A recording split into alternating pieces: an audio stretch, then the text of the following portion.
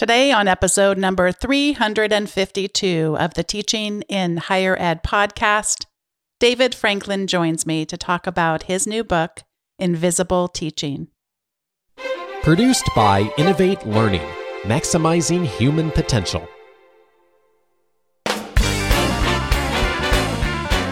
Welcome to this episode of Teaching in Higher Ed. I'm Bonnie Stachowiak, and this is the space where we explore the art and science of being more effective at facilitating learning. We also share ways to improve our productivity approaches so we can have more peace in our lives and be even more present for our students.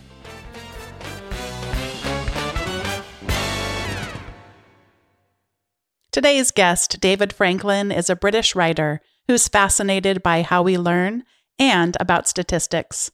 After taking Dan Levy's famous statistics class in the fall of 2018, he returned as part of the teaching team the following year and took notes on everything Dan did. Those notes became his new book, Invisible Learning. He has 2 master's degrees, one in mathematics from the University of Cambridge, the other in development economics from the Harvard Kennedy School. He also has 8 years of experience in the private sector as a country risk manager and as a keen data scientist. In his spare time, David is an avid reader, radio cricket commentator, and long-suffering fan of Newcastle United. He lives in London with his partner, Katri. David, welcome to Teaching in Higher Ed. Thank you so much for having me. I'm so excited to be here. I want to begin with your grandparents. Would you tell me about Gan and Boompa and a little bit about how they taught you to learn? Sure, of course. So my grandparents were hugely influential on me, both at an early stage in my life and later on. And I think, grandparents instill certain values in their children and then their children's children. And, there is no particular right or wrong in the values that they choose to instill. But wisdom was very high up on their list. Wisdom, honesty, humility, those kinds of things, more so than other values like bravery or courage or whatever. Wisdom was always kind of very high up. So I would spend hours debating with the pair of them, whether it would be politics or maths or statistics. My grandfather used to teach thermodynamics at a university. He passed away last year. And, the first time you have a grandparent pass away like that, it's a shock. You don't realize that when it's your own grandparents, how hard it's going to hit you.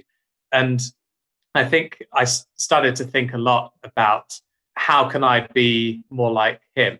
What is it about him that made him special? And this sense of real humility towards everyone. He always made you feel like you were the most important person in the conversation or the room. And I think that sense of humility was relevant to how he approached knowledge as well. You never got the sense from him that he felt like he knew everything, even though sometimes to you it felt like he did. And I think approaching the search for knowledge and the search for wisdom with his humility is something that I always kind of try to do. That reminds me so much of the research that Dunning and Kruger did, the Dunning-Kruger effect, where the more we know about something, the less we realize it. And I'm just being immersed these days in the news and also in books that I'm reading, just the importance of that kind of humility, but along with the wisdom, those two things kind of interplaying. I love that. Well, I want us to visit an entirely different context now. We're kind of going a little bit away from family, and we're entering a classroom. And instead of entering a classroom when it began, we're entering a classroom as it is ending, as a class is ending. And there are students there crying, which it might, sometimes you might have the tears of the stress of the end of the semester finally being released, but these are not these kinds of tears. Would you talk a little bit about some of the emotions and tell me what class it is I'm referring to? Sure. So I just found this completely mind-blowing. Okay, so this, for context, is Dan Levy's classroom. He's a professor at the Harvard Kennedy School. And when students see that they have to take his class, it's called Advanced Quantitative Methods or Statistics. And this is the sort of class that everyone wants to avoid, right? I mean, you don't go to a place like the Harvard Kennedy School, which is a place for leaders and government students, et cetera, to learn about policy. you don't go to that kind of place to learn about statistics, really.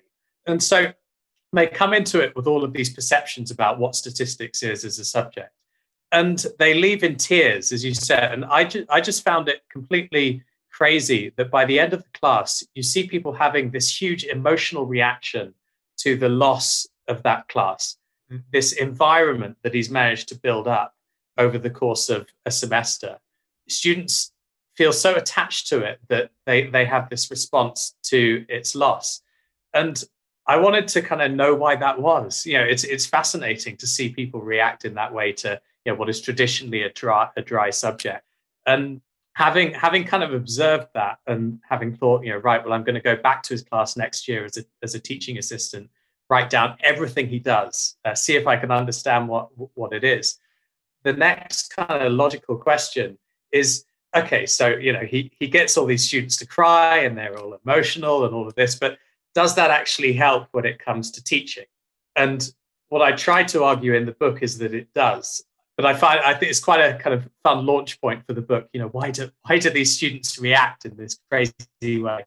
Yeah, there's an author, Sarah Rose Kavanagh, who wrote a book, The Spark of Learning, and the whole entire book is just about the role that emotions play in our learning. And he certainly doesn't only employ an emotion of loss and grief over the class being over, but humor is used extensively in his teaching, and curiosity, and another emotion, gets used throughout. And so I'm excited to explore this class a little bit more with you. Let's begin with kind of the overarching themes. And I want to quote here Ken Bain, who wrote a book, What the Best College Teachers Do. And he's famous for having done a longitudinal study about just the greatest college teachers. What is it that they all have in common? Because they all are very different as well. And he said, good teaching is about having students answer questions or solving problems that they find intriguing, interesting, or beautiful. And I almost felt like there was just this thread of Ken Bain really setting that out there for us as educators throughout the book. Would you talk first about what is an airport idea? Sure. So an airport idea is something that Dan really wants you to take away from his class. And, that's not a new concept. Most professors, most teachers, I think, wrap up lectures with, some bullet points on what they hope will be the key takeaways from the class. But Dan is trying to maximize the student's focus at that moment when he brings in an airport idea. And he's trying to just make sure that you remember it. So what he says to the students is, the airport idea is one that I want you to remember in 5 years' time when I bump into you at an airport. He's less interested in whether they can, recite every formula that goes through the class. He wants to make sure that when they've forgotten everything else, they remember these key ideas. And this idea of an airport as well, there's something sort of high level about it. And there's something aspirational about it too.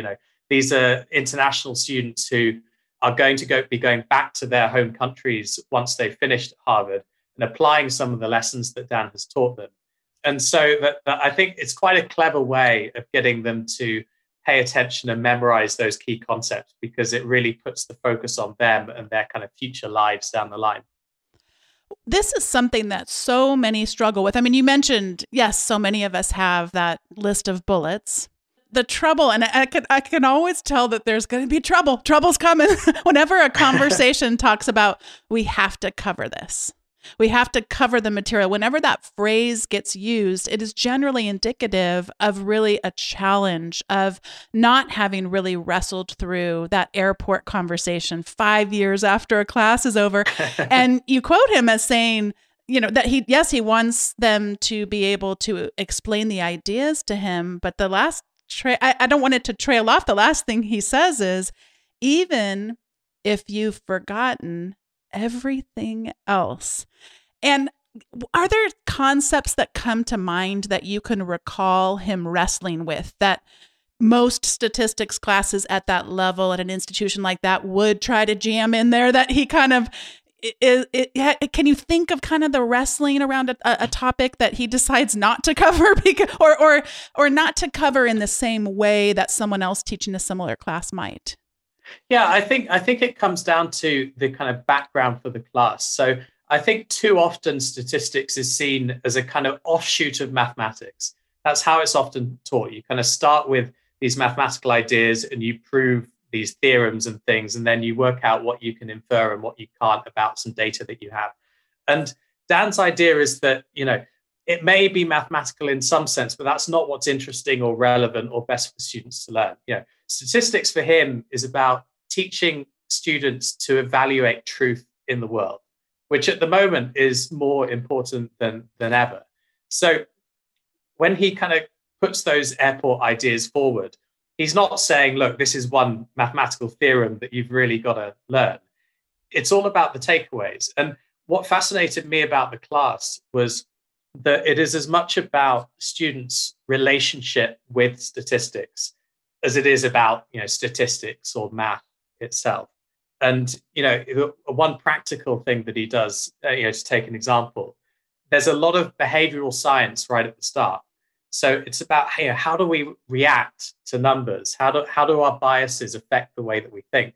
Because you could be the best mathematician in the world, and if your biases lead you astray when you're trying to use your conclusions and present to policymakers or people that can actually do something with the thing that you found, it's going to be less helpful to them. So I think Dan is interested in all of those things, in leading students to a point where they can communicate ideas succinctly and correctly. And that is less about the math, and it's more about those kind of psychological aspects of their relationship with statistics. So he has done a lot of wrestling, and in my mind still continues to do a lot of wrestling around these airport ideas. Would you talk for a few minutes about the practicality? How does he make it known? I mean, you already said he tells them, I am going to be sharing. He tells them what airport ideas are, and he doesn't just tell them once. That happens throughout the class. But what are the other ways in which he might transition into a new airport idea or away from one? What are sort of those transitions and some of the techniques that he uses? So I think practically, Dan has 3 screens at the front, and this is in a kind of real classroom, not a virtual one. But he will do similar kind of things in a virtual way in terms of how he's focusing attention.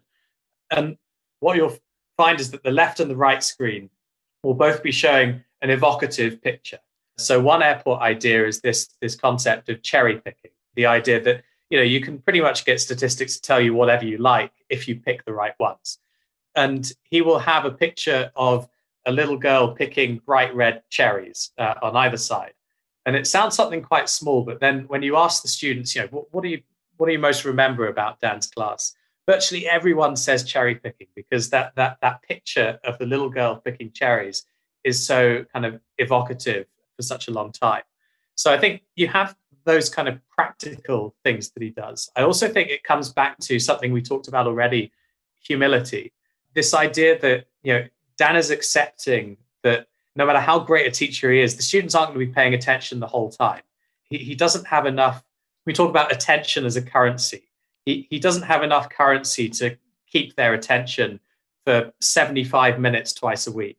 So he knows that if there's something that he really wants them to focus on, he's got to make that clear to them. And he's got to pause. He's got to kind of finish the section he was on. He's got to make sure he's got their attention, use all the practical aspects of the framing and the screens and things that he can, tell them that this is important, this is an airport idea, motivate the idea, and only then does he kind of come out with it. And I think if he hadn't done all of those things, it would be less obvious for the students that we've really got to pay attention now. Yeah, I loved that example of the cherry picking picture and could so vividly see it in my own mind. And there's so much, there's evidence around cognitive load and how when you have so many bullets up there, I'm supposed to read at the same time, I'm supposed to hear what you're saying, and my brain cannot read and cannot listen in equal measure at the same time, and just all that can produce versus now you've really given me something that I both can see, and then you're also sharing this vivid imagery and powerful notions of this. And you interviewed prior students, and this was, I got the impression they remembered all of the airport ideas, but this idea of the cherry picking picture really came up for a lot of them and really did get kind of brought into their own sense of what they're taking away from the class. It does. And, if the students haven't remembered all the airport ideas, Dan then towards the end of the class says, which are the airport ideas that are most memorable? And the ones that they don't pick, he then says, right, well, I see you didn't talk about X, Y, and Z. And so we're just going to go over that again, just to give himself a final shot at instilling it in the memory. Yeah. And I do want to also just highlight what you said about humility and attention. So much of it we can unfortunately kind of get inside of ourselves and inside of our ego. And when people aren't paying attention, somehow that's about them. And, we can, hopefully we all have this. I certainly, early in my teaching I did feel a sense of pride and insult, that how could you do this to me? And now I just sort of laugh at my younger self going, that's actually not the way that attention works, and not really the kind of humility that's really necessary in teaching. I mean, he does strike me as so humble of just that continuous improvement. Another story that stands out so much in my mind is a student asking him a question and him using humor and looking at his watch, or maybe I'm planting that seed in my own mind and saying, we'll get to that in 31 minutes. And he's not kidding. Like, he actually has a very rigorous sense of time in his class beyond really anything that I was talking with my husband about this, because I certainly do time out keynotes like that when I give talks. I feel like you really have to have your timing down for that kind of public speaking. And I do like to engage my audience. It just felt differently to me the way that he uses timing, because there's some parallels, but there really is a difference. He is so disciplined about time. He is. And I mean, I guess, he's certainly showboating a little bit when he says this will happen in 31 minutes time or 17 minutes time. He knows that the students will react to that in a particular way. And he knows that, part of this is kind of the contract, right? If students realize that he's being so disciplined and so thoughtful about how he measures the time of the class, then they're going to put their own effort in a different way. I think it's important that you mentioned that kind of discipline. There is a need for flexibility too, right? In that we talk a little bit in the book about how he will be trying to gauge throughout the extent to which students are getting or not getting material, and that they're mastering the material or not. And if he feels like they're doing better than he's expected, he will go through that more quickly. And conversely, if he feels like they're not getting a particular thing, that will change his timings as well. So he does both. He showboats a little bit. He kind of makes it public, the fact that he has these kind of very disciplined and rigorous lesson plans that he will then, by the way, that he has course assistants measuring exactly how long he took on each section. Mm-hmm. And if he went over or under, he will be asking himself, well, why did I do that? Do I need to budget more time for that bit next time? Or so it's a very iterative process. But I think, more on a broader note, it speaks to his discipline, his devotion in making the classes as well thought out as it can be. You use the phrase "if he feels like," but I'd love for you to expand on that, because he's not using his feelings. He's using evidence. Talk about the evidence that he gathers all along the way to gauge student learning and attention. You're absolutely right to pick me up on that, because it's entirely the wrong phrase. He doesn't do anything by feel when it comes to this stuff. I just met you and already I'm correcting you. This is terrible. I'm so rude. When you ask him about this stuff, he says immediately, "Now, I do not trust myself to feel how well students are kind of learning a subject. He's got bad experiences in past lectures when he thought, God, they're really understanding this." And he did a quick poll just to check, and 17% of the class got the question right. And he thought, God, from this moment on, I'm not going to trust my intuition at all when it comes to mastery of the subject. So instead, he uses tools like Poll Everywhere, which is polling software. He will ask a lot of questions throughout the class to understand where the class is at. He will often, and you see this quite a lot, he will ask a question. If he finds that the class isn't perhaps getting to where he'd want them to be, he will get the class to talk to each other in groups of 2 or 3 and try to find someone with a different answer to them and try to persuade each other of what they think the right answer is. And, it has this brilliant impact of solving lots of kind of pedagogic problems at once. The stronger students are then in a position of teaching to other students, which is always a very good way of kind of reinforcing your own understanding of the subject. So you have that differentiation kind of automatically in there. You're also creating tension around the material. And that's one of Dan's aims in the class, is to not just be kind of, saying the material, asking the odd question and having kind of students come back to him, but creating real sort of heat in the room, real tension where students are kind of maybe partly getting to the answer, but only partially, and requiring other students to help them get the rest of the way. Because it's in that process that the learning happens. You don't learn something from being told it, usually.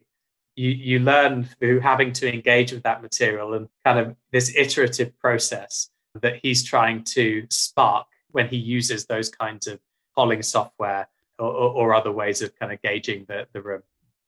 Your book is called Invisible Learning. Before we get to invisible learning, would you start with visible learning? What would it look like if learning were visible? So we talk in the book about how if learning were visible, you would see, for example, a big number flash up above a student's head as soon as they learned a concept. And let's say that number was the future value of the concept that you'd learned. So, you become a successful engineer in later life. You learn Pythagoras' theorem for the first time when you're 11. And this kind of big $10,000 comes up in green with a kind of ka-ching noise above your head. Now, if that were the world that we were living in, teachers would be earning more than anyone in the world, right? It would make complete sense to pay insane amount of money to the best teachers, because you would be going to their classroom and making these kind of instant profits from the learning that you were doing.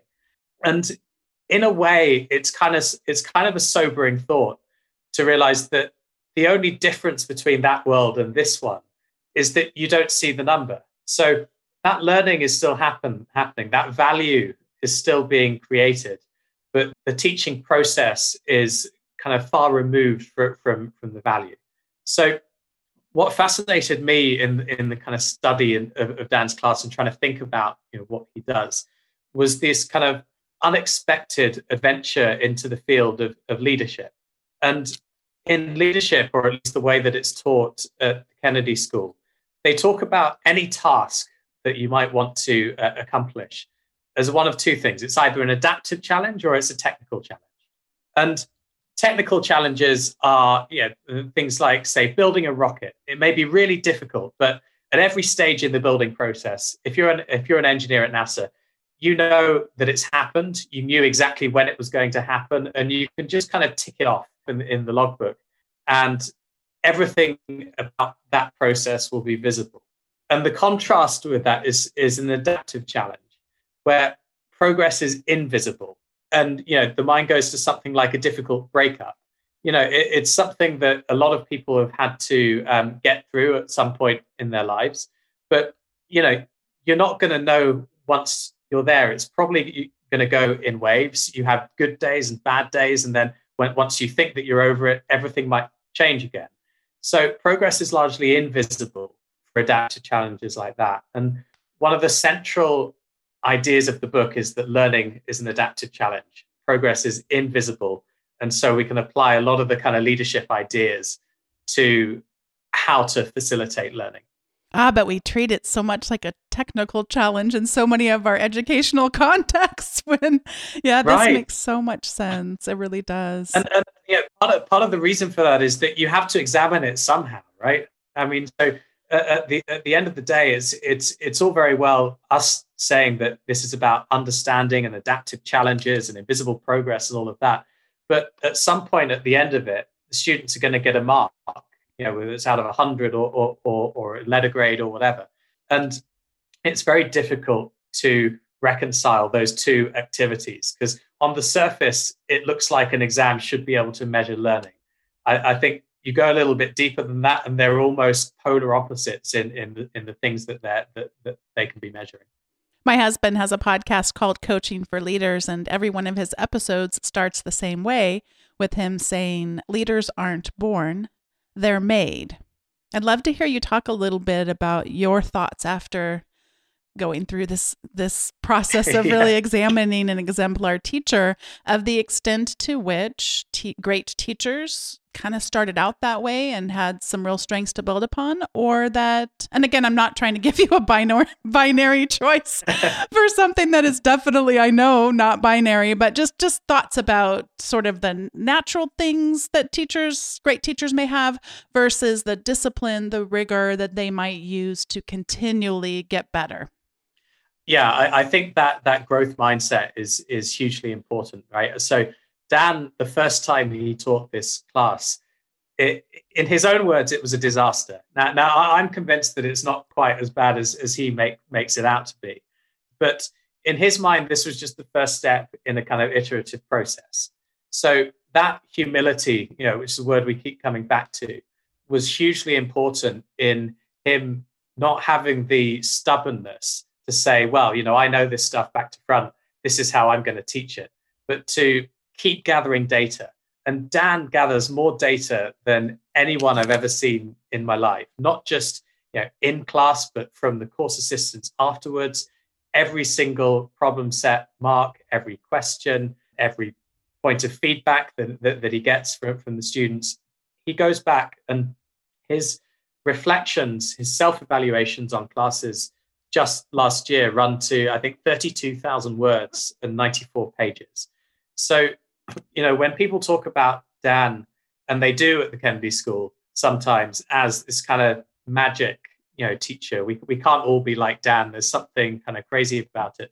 They're kind of avoiding the work a little bit, right? This is a guy that's more devoted than anyone you could imagine. I think the other thing about that quote, this idea that leaders aren't born but made, that there's a kind of underlying premise there that one can be a leader, that leadership is something that is inherent to a person and not something that you exercise. And one of the kind of interesting things about the study of leadership is that by some views of it, leadership is an activity. It's not inherent in one person and just not there in another. It's something that we exercise. And so looked at that way, it's not about who you are, what kind of character you have. People associate charisma with leadership, which can be very dangerous. It can be very, charisma can be very helpful in building bonds between you and the people that you're trying to lead. But it could also kind of create these mutual dependencies and kind of cause you to veer off course from the subject matter. So I think this idea of leadership as an activity, the humility to accept that you're not going to get it right every time, that you're going to have to gather data, be very iterative about it, are all things that Dan is very intentional about. And whenever you talk about this stuff with him, you can feel it. There's a real passion for self-improvement, which I think is quite an impressive thing about him. I'd love to hear a little bit more about how he gathers data. And if we can just pile on top of that, because that's an easy question. I'm kidding. So what's going on in my mind right now is I want to hear more about how he goes about it. I know he does what might be described as journaling, but I'd also like to hear about, I think what you're not saying is that his revisions to his course always lead toward smoothing out a perfectly level path. In my own teaching, I've made the error sometime of thinking that when they stumble, when they have challenges, when they get things wrong, that I did something wrong, so I should quote unquote fix that. But those challenges in the learning process are actually the most important parts. So as we're reflecting back on our teaching to be effective, the goal isn't reduce all that friction. You talked about it as heat or, challenging students. That's not the goal. So talk a little bit about his journaling versus what his teaching philosophy would tell him he should be aiming for. There's a great bit in the class where he gets to, I think it's class 5, and he's trying to teach them about some concept like sampling distributions or something, which he knows is difficult. And he really struggles to teach it. This is a great teacher admitting that this is something that he never gets right. No matter how many times he goes over it every year. And part of the way that he gets the students on board with this difficult topic is, in class, he goes through his evaluations that he's made every year, and they're all terrible. So he's going through saying, 2012, this class went awfully. 2013, I thought this class was going better this year, but it turned out it was rubbish. He brings the students into his way of thinking. So I think that's the first thing. The students are part of that teaching process. I think the other thing is that he is not just journaling and self-reflecting. He's seeking feedback on a constant basis from not just students, but also guests in his classroom and his teaching assistants. So the sorts of meetings that as a teaching assistant you would have with Dan are full of, in the best possible way, conflict and debate. So he encourages an atmosphere in which he can be questioned and his ideas can be questioned. And I think the result is a class that is never ever going to be perfect. It's not what he seeks to strive for, but he kind of makes do with a class that improves every year.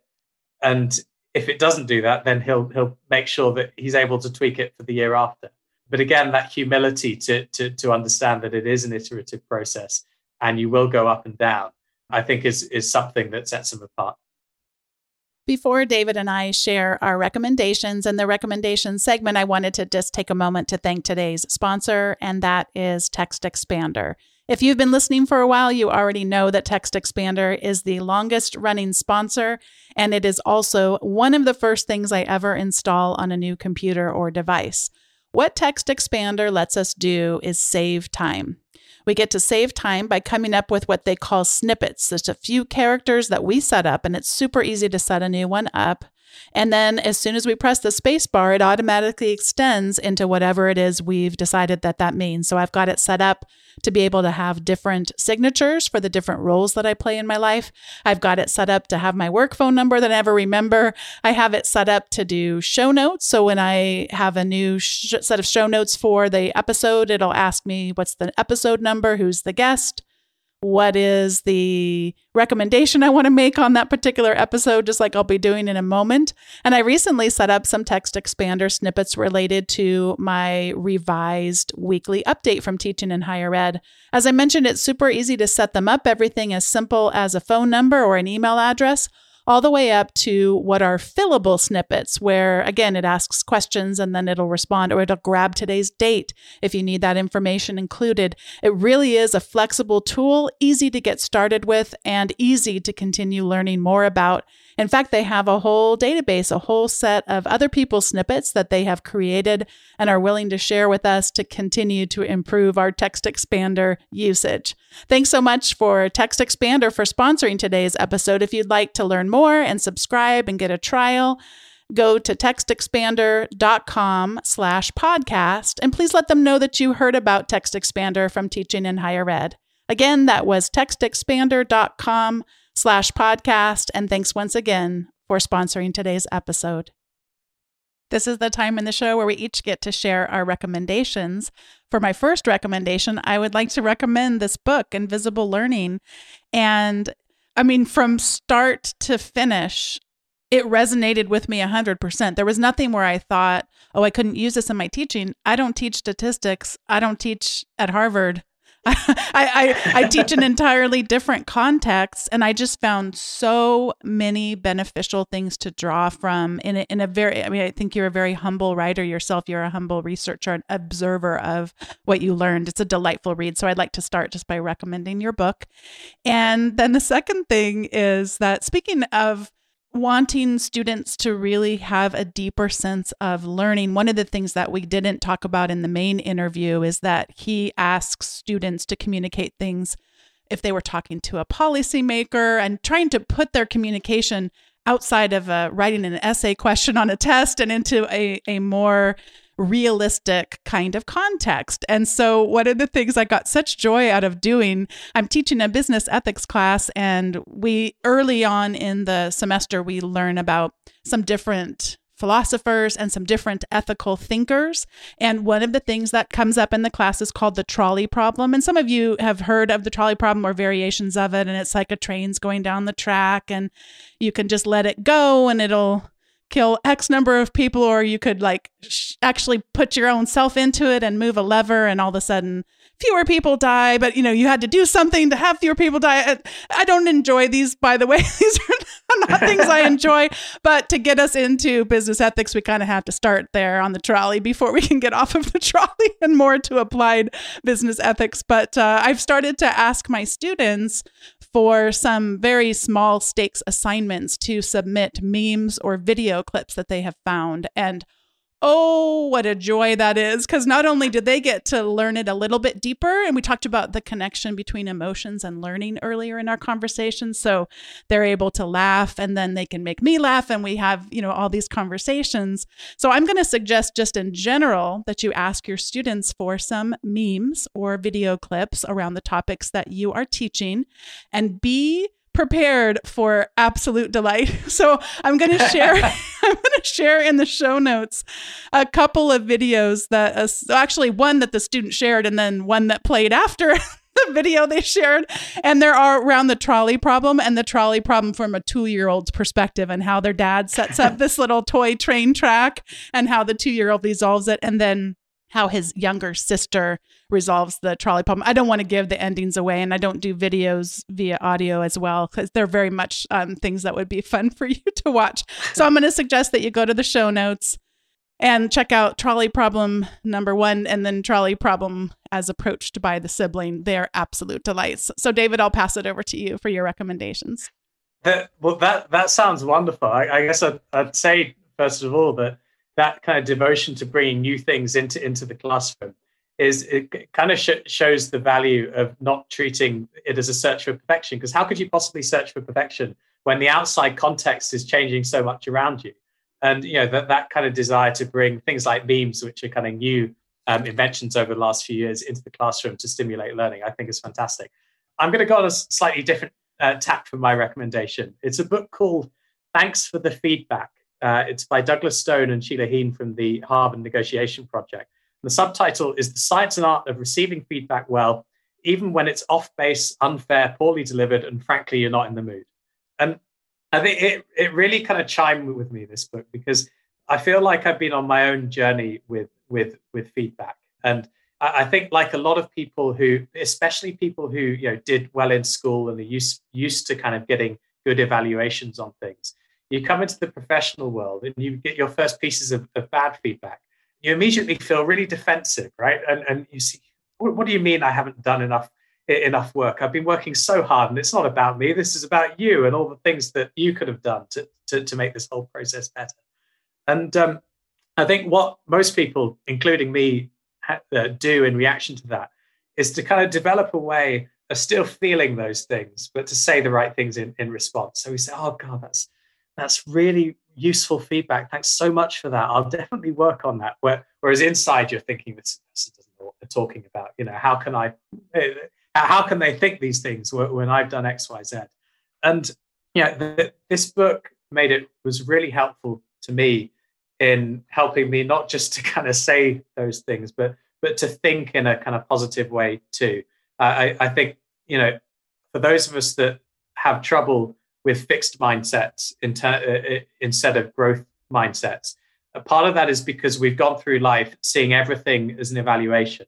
And they distinguish in the book between different types of feedback. Is this appreciation? Is it coaching? Is it evaluation? And what were you looking for in advance? And often we see an evaluation in feedback that was intended as coaching. So what we often do as a kind of defensive mechanism in response to that is to say, well, it is to deauthorize the person giving it, right? So we say, how can you give me this feedback when you're equally bad at X, Y, Z? And I just found the way that the book laid out some of these ideas super helpful in saying, right, when you're receiving feedback, keep the conversation about you. Don't push it to anyone else or any other ideas. If you need to talk about those things, you can talk about those things later. But it was something that I didn't realize that I needed, and that I genuinely felt had a big impact on me. I really need to pick that one up. In fact, I know we already own that one because my husband interviewed them for his podcast. But, you're kidding. Yeah, but I really know I need to read it, because part of what I took away from their conversation is just that the more you do it, the more helpful it can be. And then also the more used to it you get, where you can kind of desensitize yourself to it feeling every time like it's evaluative and, absolutely. And you can keep track of yourself. You can, after any, and by the way, feedback's much more common than we think of it. It's not just that kind of formal session where you're at work and someone sat down with you across a table. It's everything that anyone ever says to you, almost, in your personal life or your professional life, is some form of feedback on something. And so I found the way that they kind of broke all of those things down and gave you a framework to think about it just so helpful. Yeah, I've been thinking so much, and I think this comes from the work of Brené Brown, but just not only about, yes, let's seek out feedback, so important, but let's really be strategic about who it is we're seeking it out from. And the more that you're in a public space where you're writing books or you're doing podcasts or that kind of stuff you do, occasionally you're going to run across, some pretty darn harsh feedback. But then you kind of have to ask yourself that, and I'm better at doing it now, and I don't actually get a lot of negative feedback about the podcast. But there was recently a iTunes or Apple Podcast review that was really, really harsh. And then it's clear from what this person wrote, they've never actually listened. They just have strong feelings about that formal education isn't valuable, and that what you really should do is, one of those like alt MBA kind of things. So I was kind of like, yeah, I don't think he's talking to you, and I don't think he's giving you good, helpful feedback to make your show better. But yeah, thinking about strategically, where can you source out feedback from people whose perspectives would be valuable to you. And that's something I've been thinking about as well. And to come full circle, it's exactly what Dan does in selecting his kind of course assistants. So he won't pick the people that were necessarily best at statistics. He picks people for their honesty and ability to give him the bad news when something didn't go right. Yeah. Oh, I love that we came full circle. I am so glad to have met you and been connected with you, and absolutely love your book. I don't even know if it's fair to ask you this. I think you're a brilliant writer. Is there something that's kind of next on the horizon for you, or is it too soon to be thinking about that? It's too soon for now. I would love to write another book at some point. I really enjoyed the experience. It's a tough thing to do. It's a crazy thing to do as well when you do it, as you will have found for the first time. The idea of writing a book when you haven't done it before is almost insane. But you get to the end of it and you get that sense of pride. And I really loved doing it. I loved talking to Dan, talking to the students, kind of going on that adventure to find out what it was that makes his class so special. So I would love to do something in the future, but as to what it is, I don't know yet. It's still open. Well, I just love today's conversation, and thank you for contributing to the community. And I can't wait for more people to get their hands on your book. Thank you so much. It was really lovely to talk to you. Thanks once again to David Franklin for joining me for today's episode of Teaching in Higher Ed 352 on Invisible Learning. I hope you all have a chance to pick up his book. I think there are so many tremendous insights for us as educators. And if any of you listening have yet to subscribe to my weekly updates, I recently redid them at the start of the year and encourage you to head over to teachinginhighered.com/subscribe. Thanks once again for listening, and I'll see you next time on Teaching in Higher Ed.